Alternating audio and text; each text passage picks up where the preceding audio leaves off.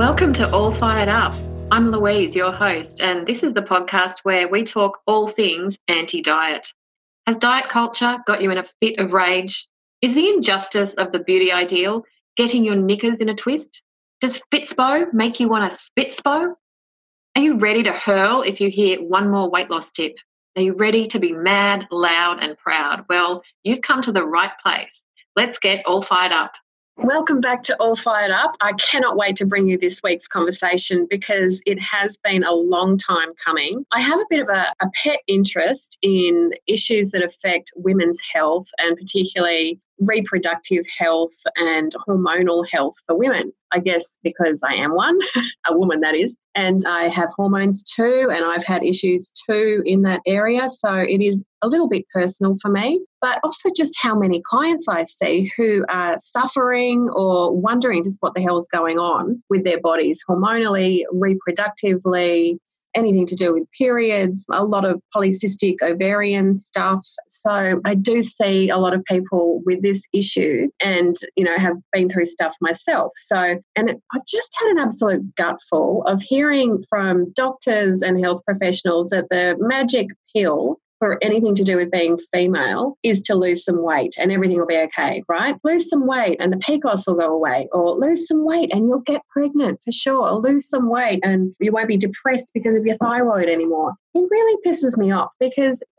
we live in diet culture and I just know, A, that weight loss is really difficult when you struggle with issues like that. B, even if you can achieve weight loss, it doesn't bloody well last. And C, there's so much damage done along the way. And we're not even remembering that, of course, it doesn't really even quote unquote work in fixing all of this stuff. So for a long time, I've been wanting to bring someone on the show to really talk us through this whole kind of issue. And I have found the most wonderful person. Her name is Terrell Bruer, and she is an anti-diet dietitian, and she's an expert in polycystic ovarian syndrome and reproductive health and women's health in general. And we are lucky enough to have her here in Australia educating health professionals in this area about non-diet and weight neutral approaches to looking after women. So without further ado, I'm going to give you this incredible conversation. For most of it, I will admit I was sitting back just learning because she just has so much knowledge and it was a really interesting conversation. So here is me and Terrell. So Terrell, thank you so much for coming on the show today. Hi Louise, thanks for asking me. So what's firing you up? What fires me up is a woman who saw me this week who came from a reproductive gynecologist I know really well and she said if I lose 20 kilos, I might be able to get a bit more treatment. And that's not unusual. So that's what fires me up. Oh, gosh, because you're a dietitian and you're a non-diet dietitian. Yep, that's right. And you help women with reproductive health. Is that a specialty of yours? Yes, it is. God. So, and then someone is like being told just magically drop 20 kilos and everything's going to be fine. Yeah. And often with people's good intentions, but they a lot of them do know other knowledge now, but they just don't believe in it really. So I've been educating them for a long time, but they can't resist. Yeah. So these are like the reproductive health professionals that you help. Yeah, and these are the ones I know. Yeah, and they still do it. Yeah, but the difference is that they know how I will deal with it. Yeah, and they let me do what I would like to do and how I work, and they respect that. How do you respond to a woman sitting in front of you who's just said that? Well, I will say, let's talk a whole lot more about this. I understand where it's coming from. You've got a great specialist in reproductive health, but let's have a real chat about what it really actually means. Mm-hmm. Yeah, because it's not that simple for, most people who have been told that they need to lose weight for one reason or another. No. It doesn't have to be the focus at all, and it's not the primary focus in any way. It must be such a relief for people to hear that from you after probably hearing weight loss from everybody else. Yeah. And then to actually sit down and get asked questions and be sort of woken up to there might be more to the story than this. That's amazing. I think very few people ever asked their experience, their thoughts about their health and weight, their own theories about it all, and what they've learned over their lifestyle or what they think about it. Someone can have already lost 20 kilos, but it won't change the response. Yeah. They don't have to, but what I mean is nobody's ever actually asked them. You're so right. There's so little interest in people's stories of what's actually been going on for them. That's right.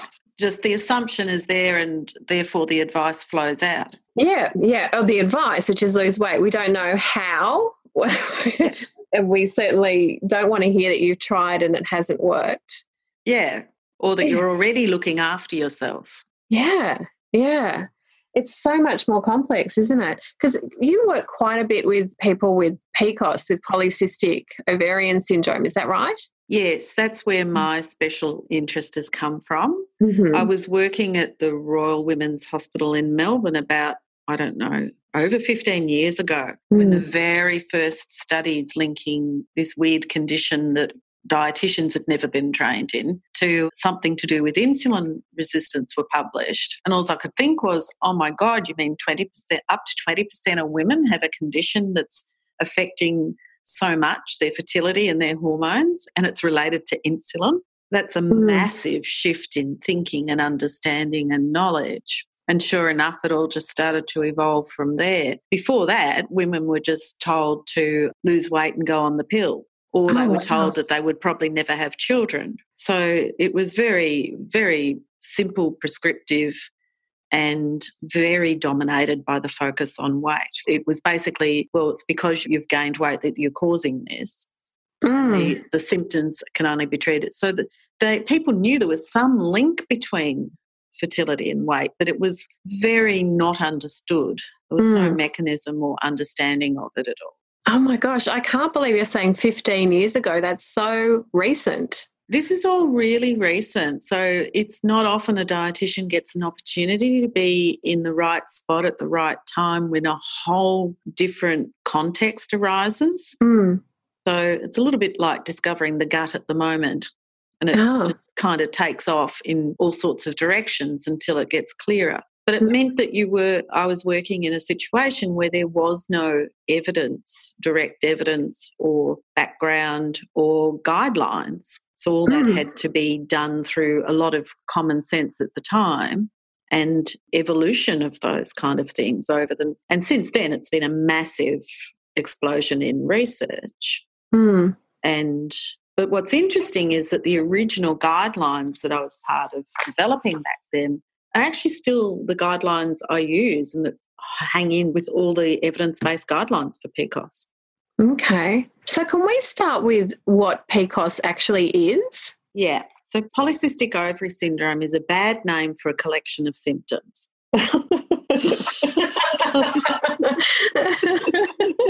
They're not even cysts on the ovaries. They're little immature follicles.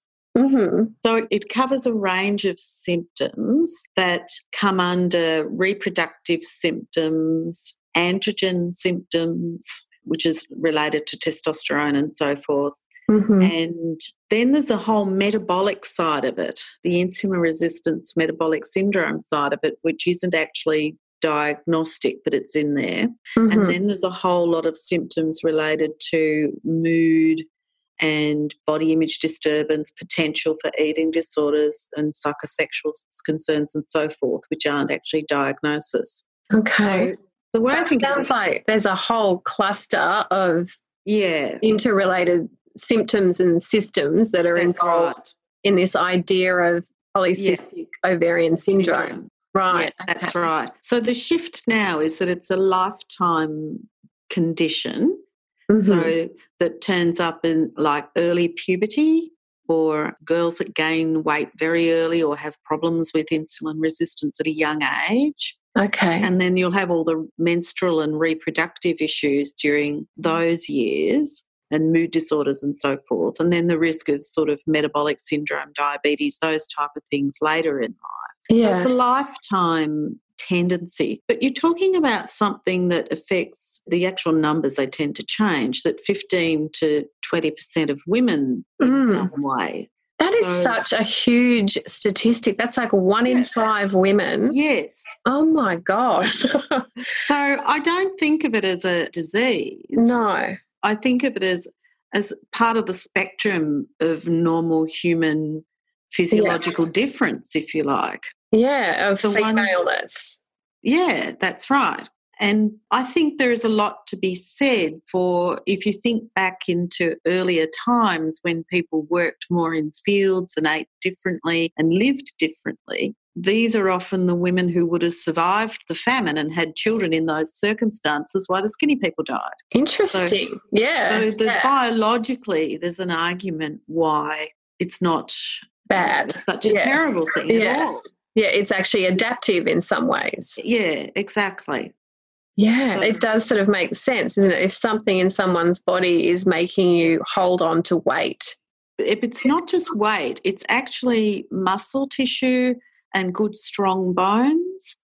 Wow. So it's actually, sometimes it's about having just a bigger, heavier body, but it's not fat.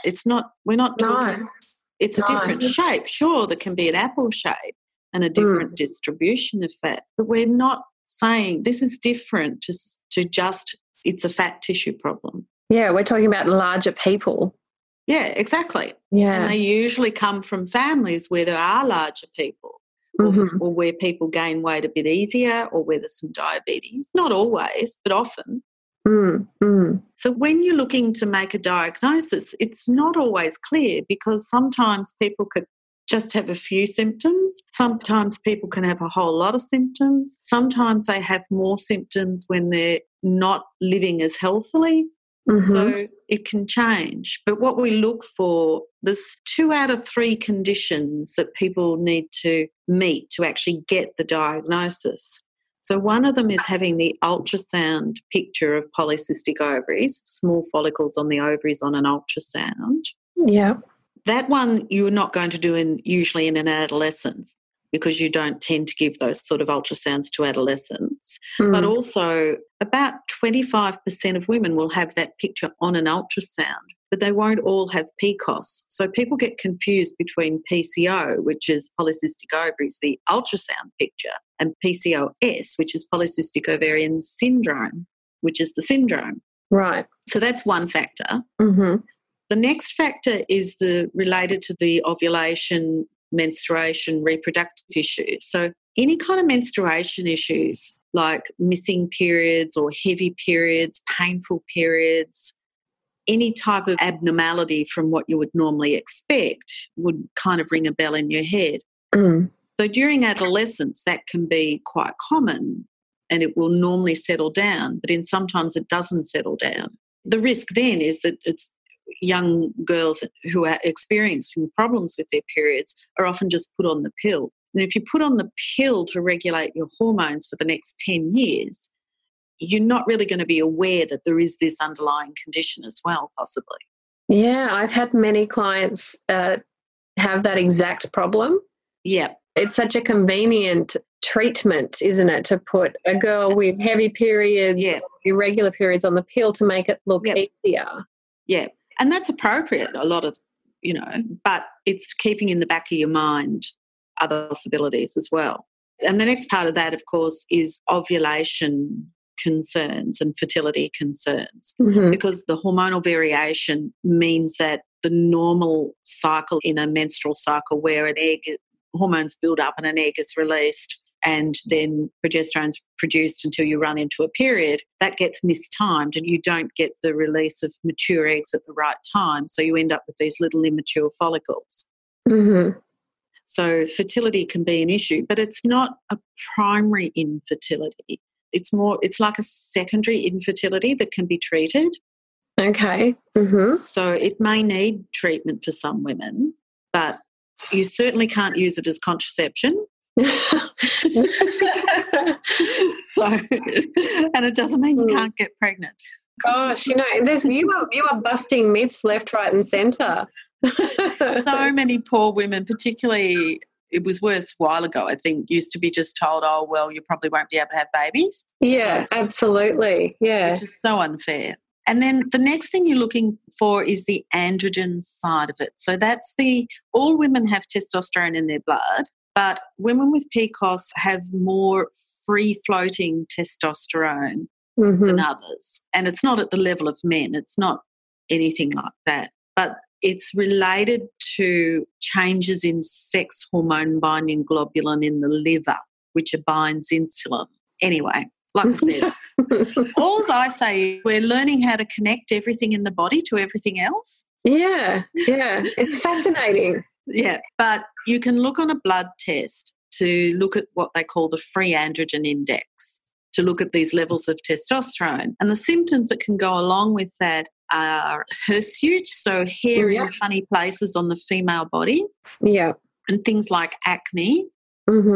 And they used to call it male pattern, but I think they've finally changed it to call it female pattern hair loss. Wow. So the poor women, they're even told they've got male pattern balding. So it's like, it can happen like that.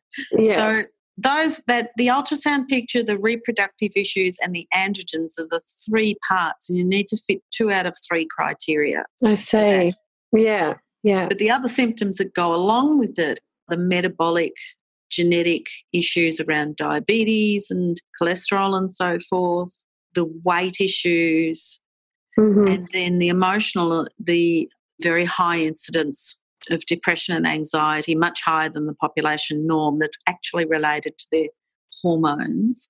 Right. So it's a hormonally driven mood and anxiety issue. Yeah, there's a part of it is driven by their hormones, and that's often missed. So they might be having treatment for anxiety or depression, but nobody's taking into account the biological side of it. Yeah. I would definitely say, because I think, when you say 20% of people with PCOS but I reckon a really high percentage of my clients, female clients, have PCOS or turn out to have PCOS. And it's always interesting to look at that intersection with depression and anxiety. Yeah, so it's an independent risk factor for body image concerns and eating disorders.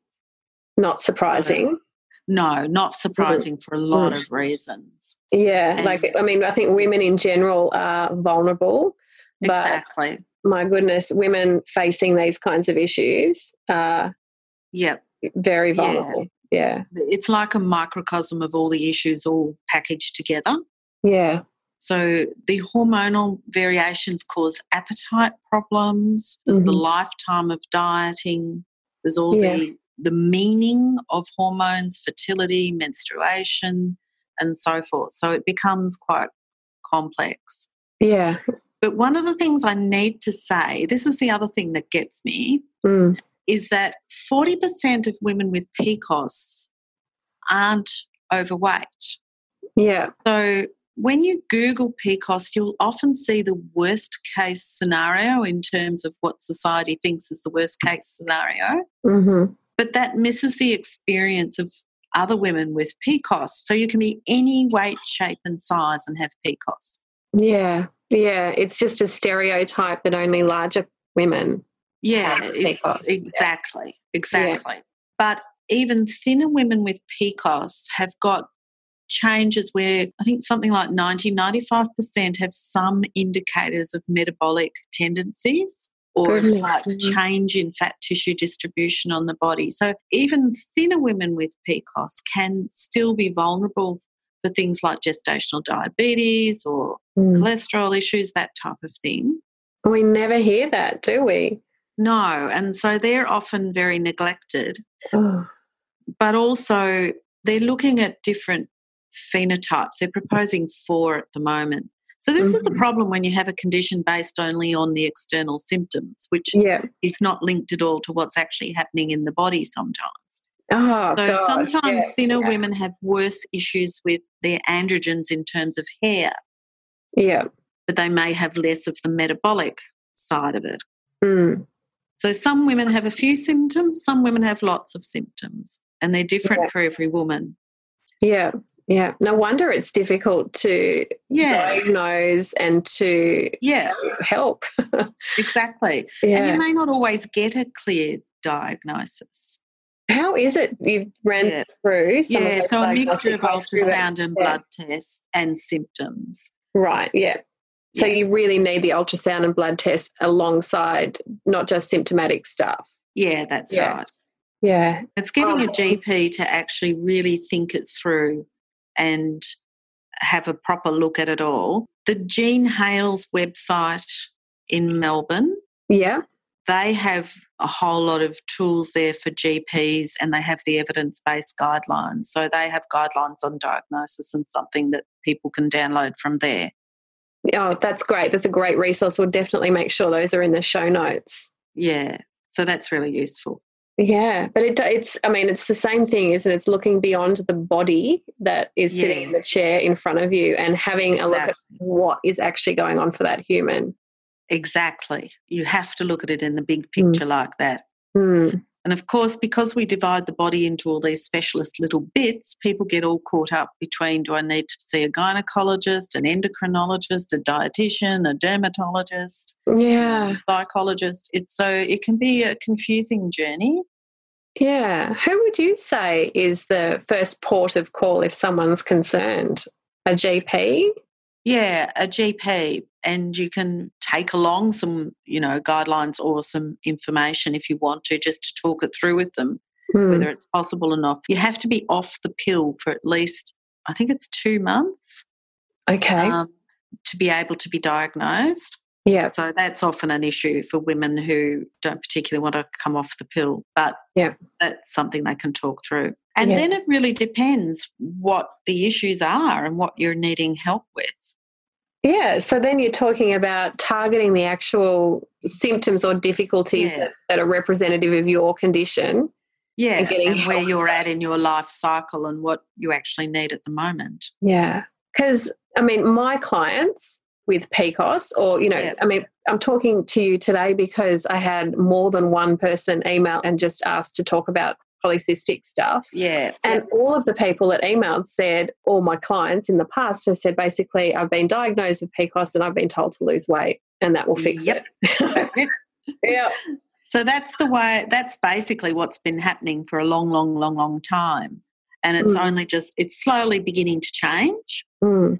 But I still find that most people aren't being given the basic lifestyle and health advice that in all the guidelines it underlies all other treatments. Right. So in the perfect world, women would be given good education and understanding and advice about what is the number one therapy for their condition, which is the health and lifestyle advice. Right. Health and lifestyle advice in diet culture means lose weight. Yes, but that's not what I'm talking about. So what are you talking about when you say like health and lifestyle advice is like the foundation? Yes, exactly. And it underlies all other treatments. So what kinds of things are you talking about there? Yeah. So the way I put it is firstly a good understanding of PCOS, of your hormones, and a reframing of how we understand things. So putting it in, look, if you combine people's genetics with the world we're living in at the moment, then there can be this genetic tendency towards insulin resistance. Yeah. And insulin's a growth hormone. It doesn't just control blood sugars. Okay. So, and the way I put it is that, look, the ovaries and the liver aren't resisting the insulin, so they get too much because the rest of the body is resisting insulin and the body pumps out more to make up for it. Yeah.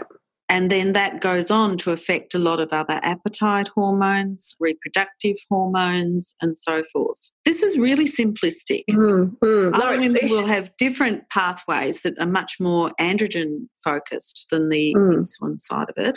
But this is the way I can kind of help women to make sense of it. What I'm trying to say is it's not because you gained weight, it's because you had this tendency anyway. Right. We never hear that though. We never hear that. What we hear is that you have gained weight, you have caused yourself insulin resistance. Exactly. And you need to reverse the whole thing by losing weight. You're right.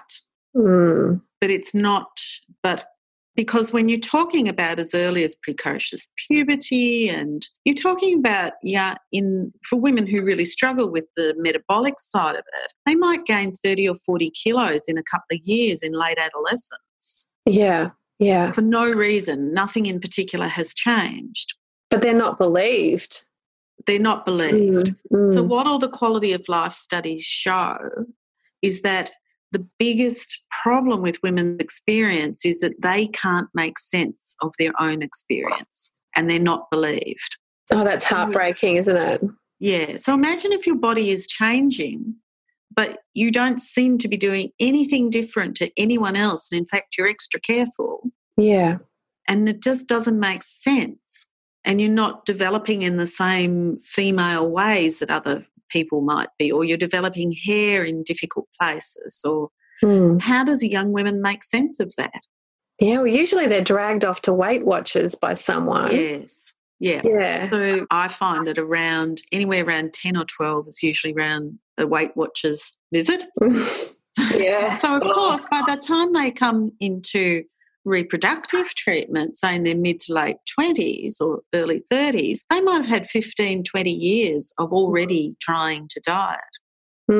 It's difficult to diet for any human. Yep. But when you're insulin resistant, it's really difficult because your body is such a good survivor of starvation. Yeah. Can you explain a little bit about that? Insulin resistance and how that might be functional? I can't explain. I don't think we know all the mechanisms entirely, but I think of it as, imagine insulin is a growth hormone. It helps promote growth and it's turned on at times of growth. So that's why times like adolescence, pregnancy, even menopause, there's a natural change in insulin resistance anyway that helps promote growth.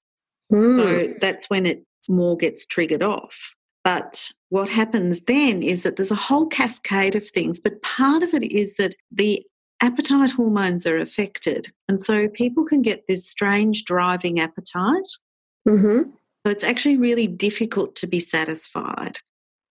And if you think in terms of something that promoted growth and human survival, it's eating. Then that's driving eating.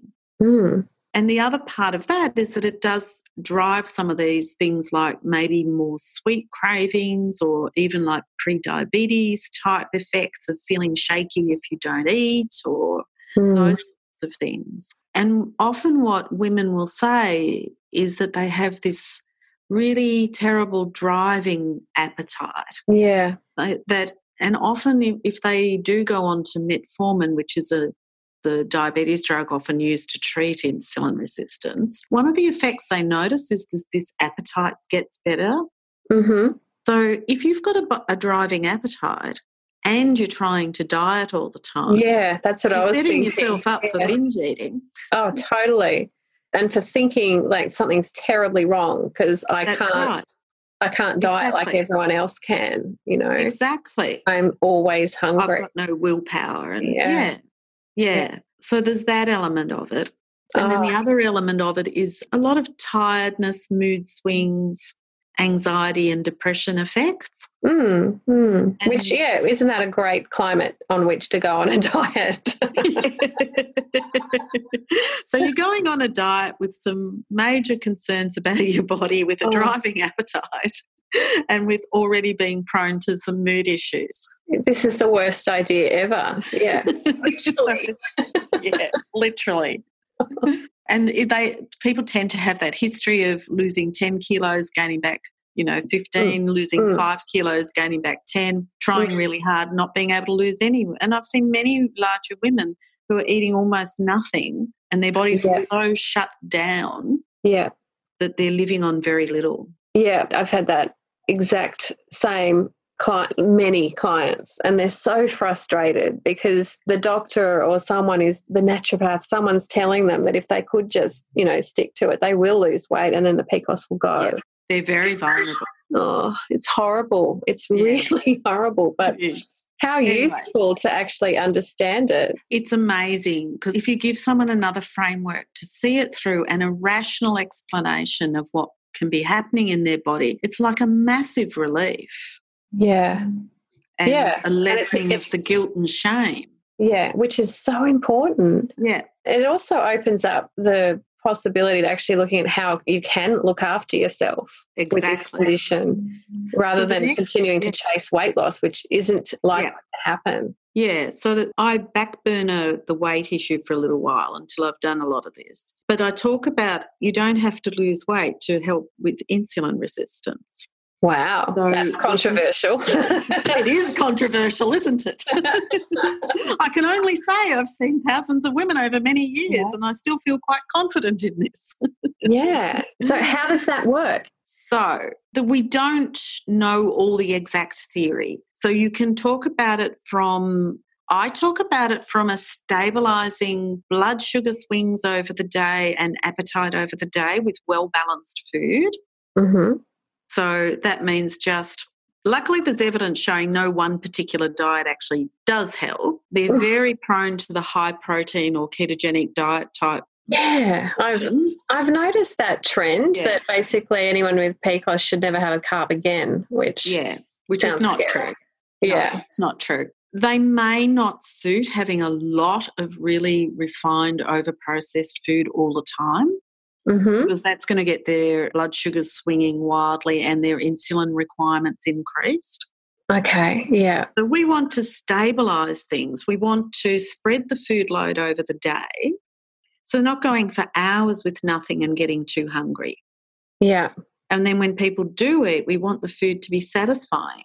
Great. And that's the essence of it, really, with food. Yeah. That's not complicated enough. I know. That's terribly boring, but it fits in really well with mindful eating. Yes, it does. Mm. And then I think the physical activity side of it is really important. Mm-hmm. Not from a burning kilojoules to lose weight perspective at all, but because physical activity can reduce your insulin resistance, it helps with your mood, it keeps your metabolism working well. Yeah, and that's in the absence of weight change. Yes, and it helps with prevention of concerns. Yeah. So it can keep someone well.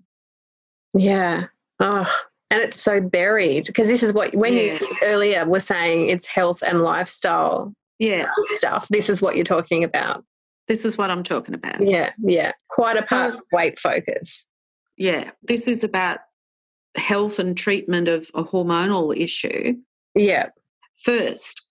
Yeah. And what often happens is that young women will be really active in sport in teenage years and maybe early 20s, but then a whole series of things happen when they hit uni or early workforce where they're out more, eating differently, moving out of home, and they're not as active. Yeah. And that's when suddenly their hormones can catch up with them. But what people don't appreciate is that they were actually keeping themselves well because they naturally played a lot of sport for all the years beforehand. So the exercise was sort of staving off the... Yeah, it's keeping them well. Yeah. Wow. And look, in the fertility groups I was a part of, these intensive groups over many years, it was really clear that very large women who didn't even lose weight, who became fitter, their fertility was, the success rate was a lot higher than any of the medications would induce. So that's incredible. I'm quite sure that the but activity side of it is one of the primary factors in fertility. Well, it does make sense because physical activity is just really health supportive. Exactly. Just for humans. And exactly. That doesn't mean that everyone has to be fit. But we're not talking about excessive fitness because if you become excessively fit, you start to run into the other side of the equation where your hormones aren't good. So if you think about, think about cavemen. When was their fertility the best? When they were relaxed, fit, healthy, but not too healthy or too controlled or too obsessive. Yeah. So it's about balance and not being too extreme. Yeah, because often women are already doing a lot and they're just told to do more and more. No, no. Or they're religiously going to the gym every day, but they hate it. What do you think about, this new trend about now women have to maintain a healthy body weight if they're trying to get pregnant? And that's not just PCOS women, they're talking about all women. Like there just seems to be so much pressure on women now to be really thin in order to get pregnant. And when you're talking about that impact on fertility, it's really quite a concern. Yeah. So complicating all this is there's a lot we don't know. Obviously, all the studies can measure weight easily. So they can show that weight itself is related to fertility. But again, if you think someone who is not in the best health and larger, it may be it's affecting their fertility. We don't know.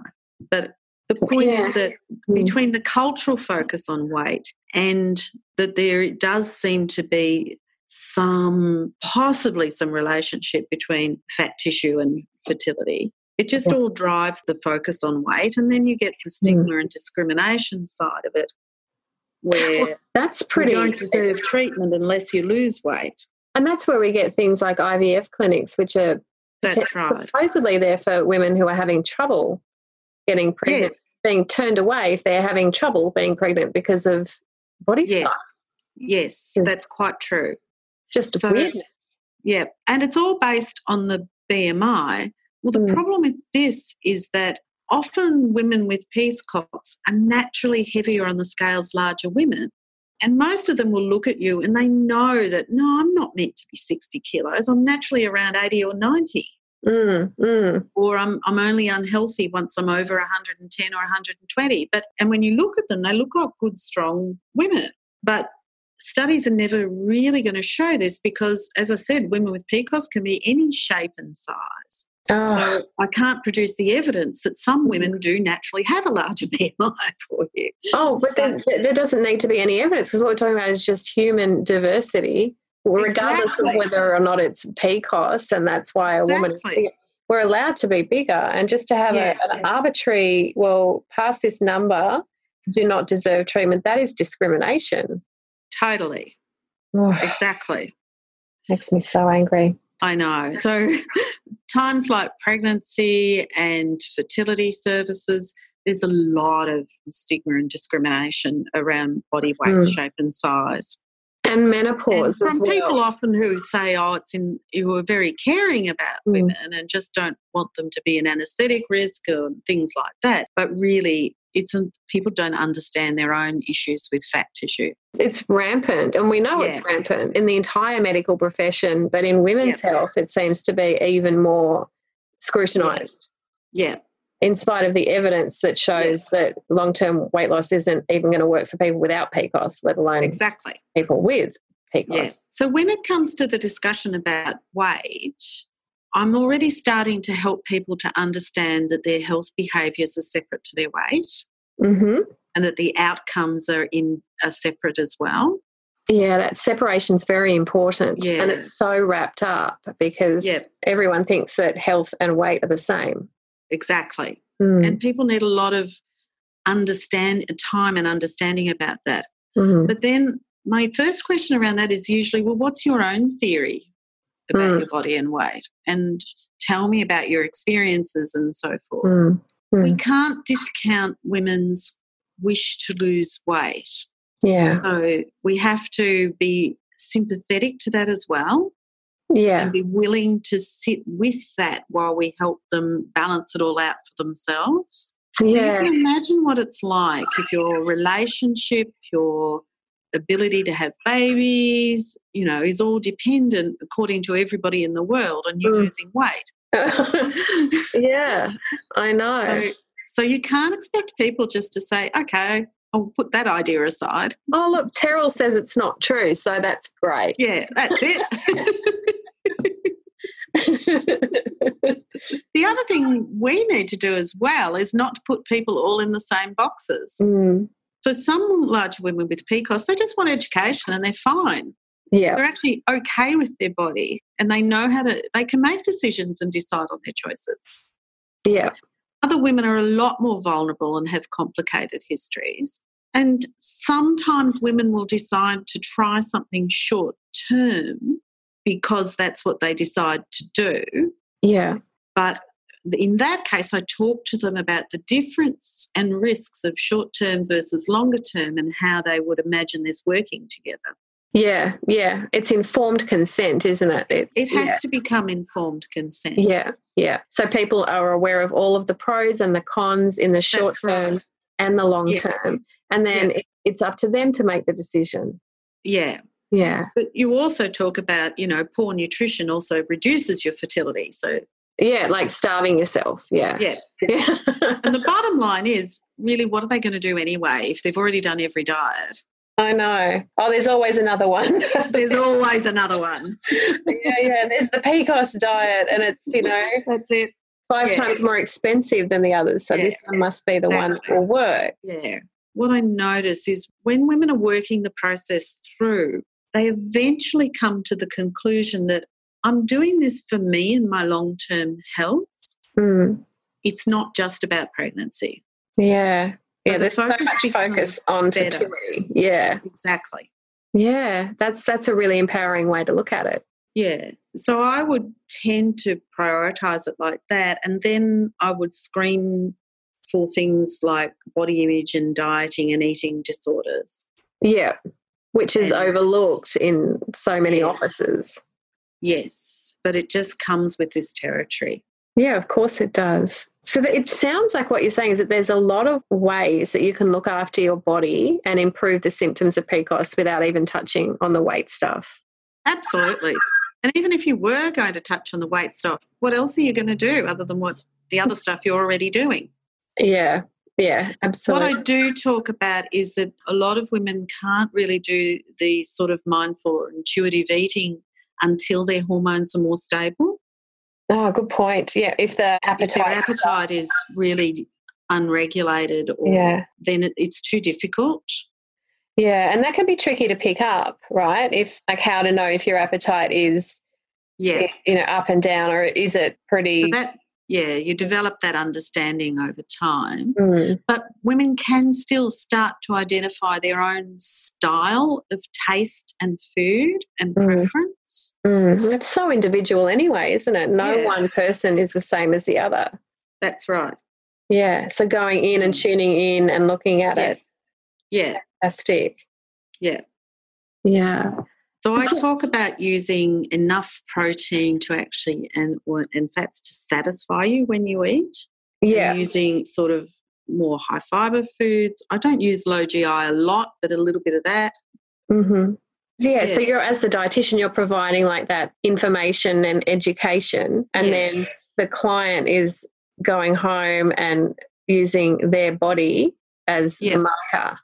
Yeah, and so we talk about, well, what are our markers of moving forwards? So that's not the scales, that's all the other things. And what's really good is often people know that as soon as they really stabilise their eating, they get some relief from particularly the mood, tired things and the appetite and so forth. So they get a bit of feedback back that this is helping.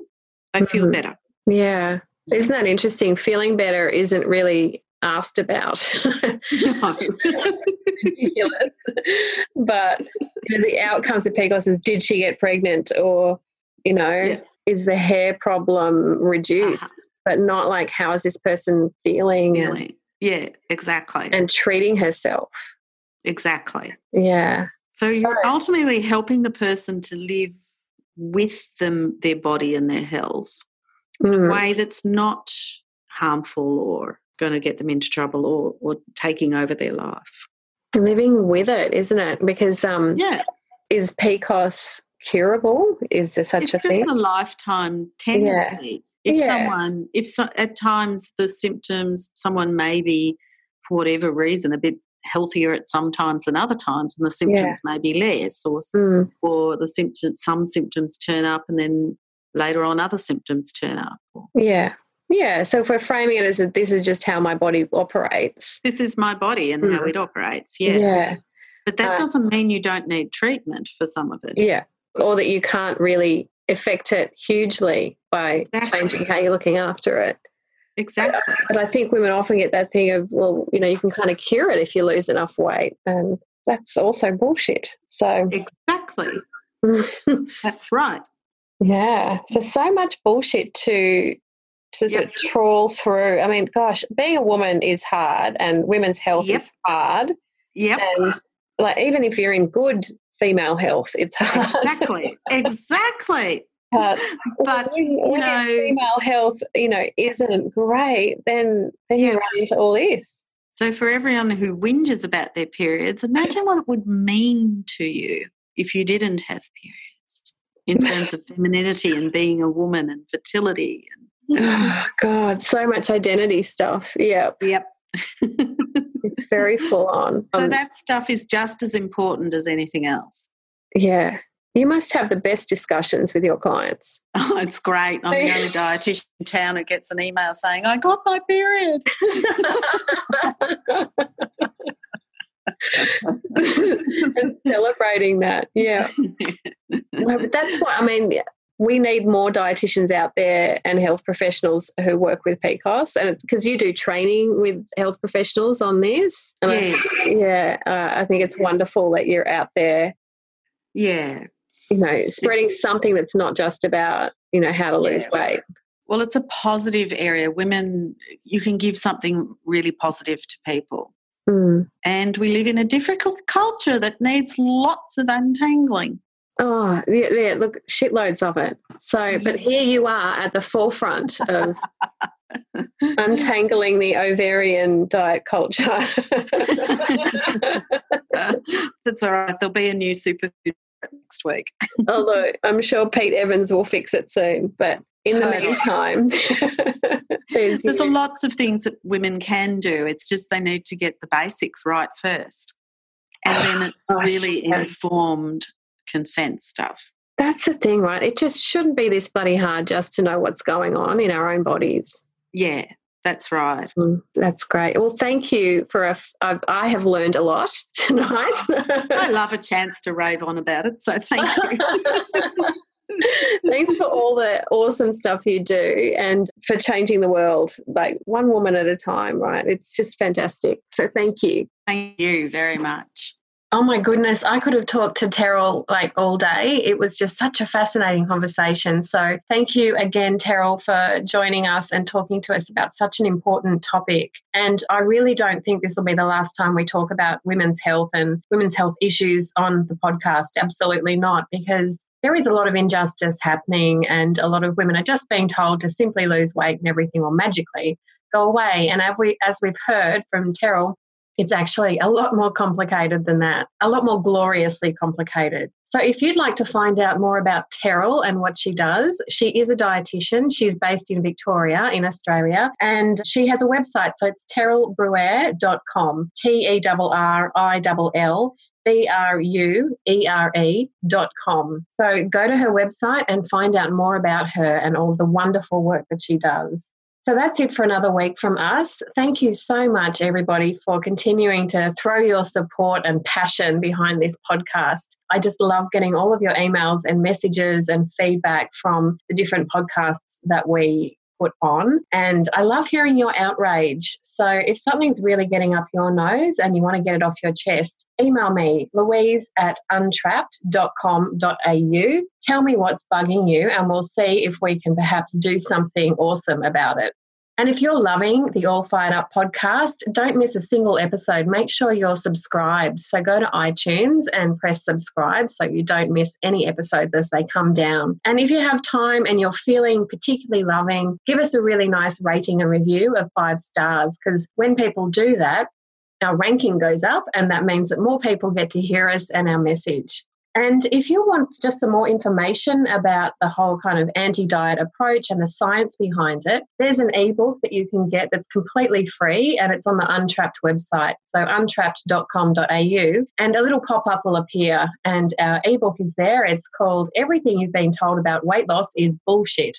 And I wrote it alongside the fabulous Fiona Willer, the research ninja and non-diet warrior from Health Not Diets. So it's really a fantastic resource just for your own personal use. Or if you're a health professional, you're quite welcome to share it with your clients. Sometimes I give it to clients to give to their health professionals, their GPs, etc., their personal trainers, just to spread the message about just how much science there is behind this approach, because people can sometimes get a little bit worried and think it's a little bit extreme, which always makes me laugh when we're living in a culture that cuts up people's stomachs but thinks that what we do is extreme. But that's another rant. So the ebook is there on untrapped.com.au, and also on untrapped.com.au there is my blog, which I'm doing weekly.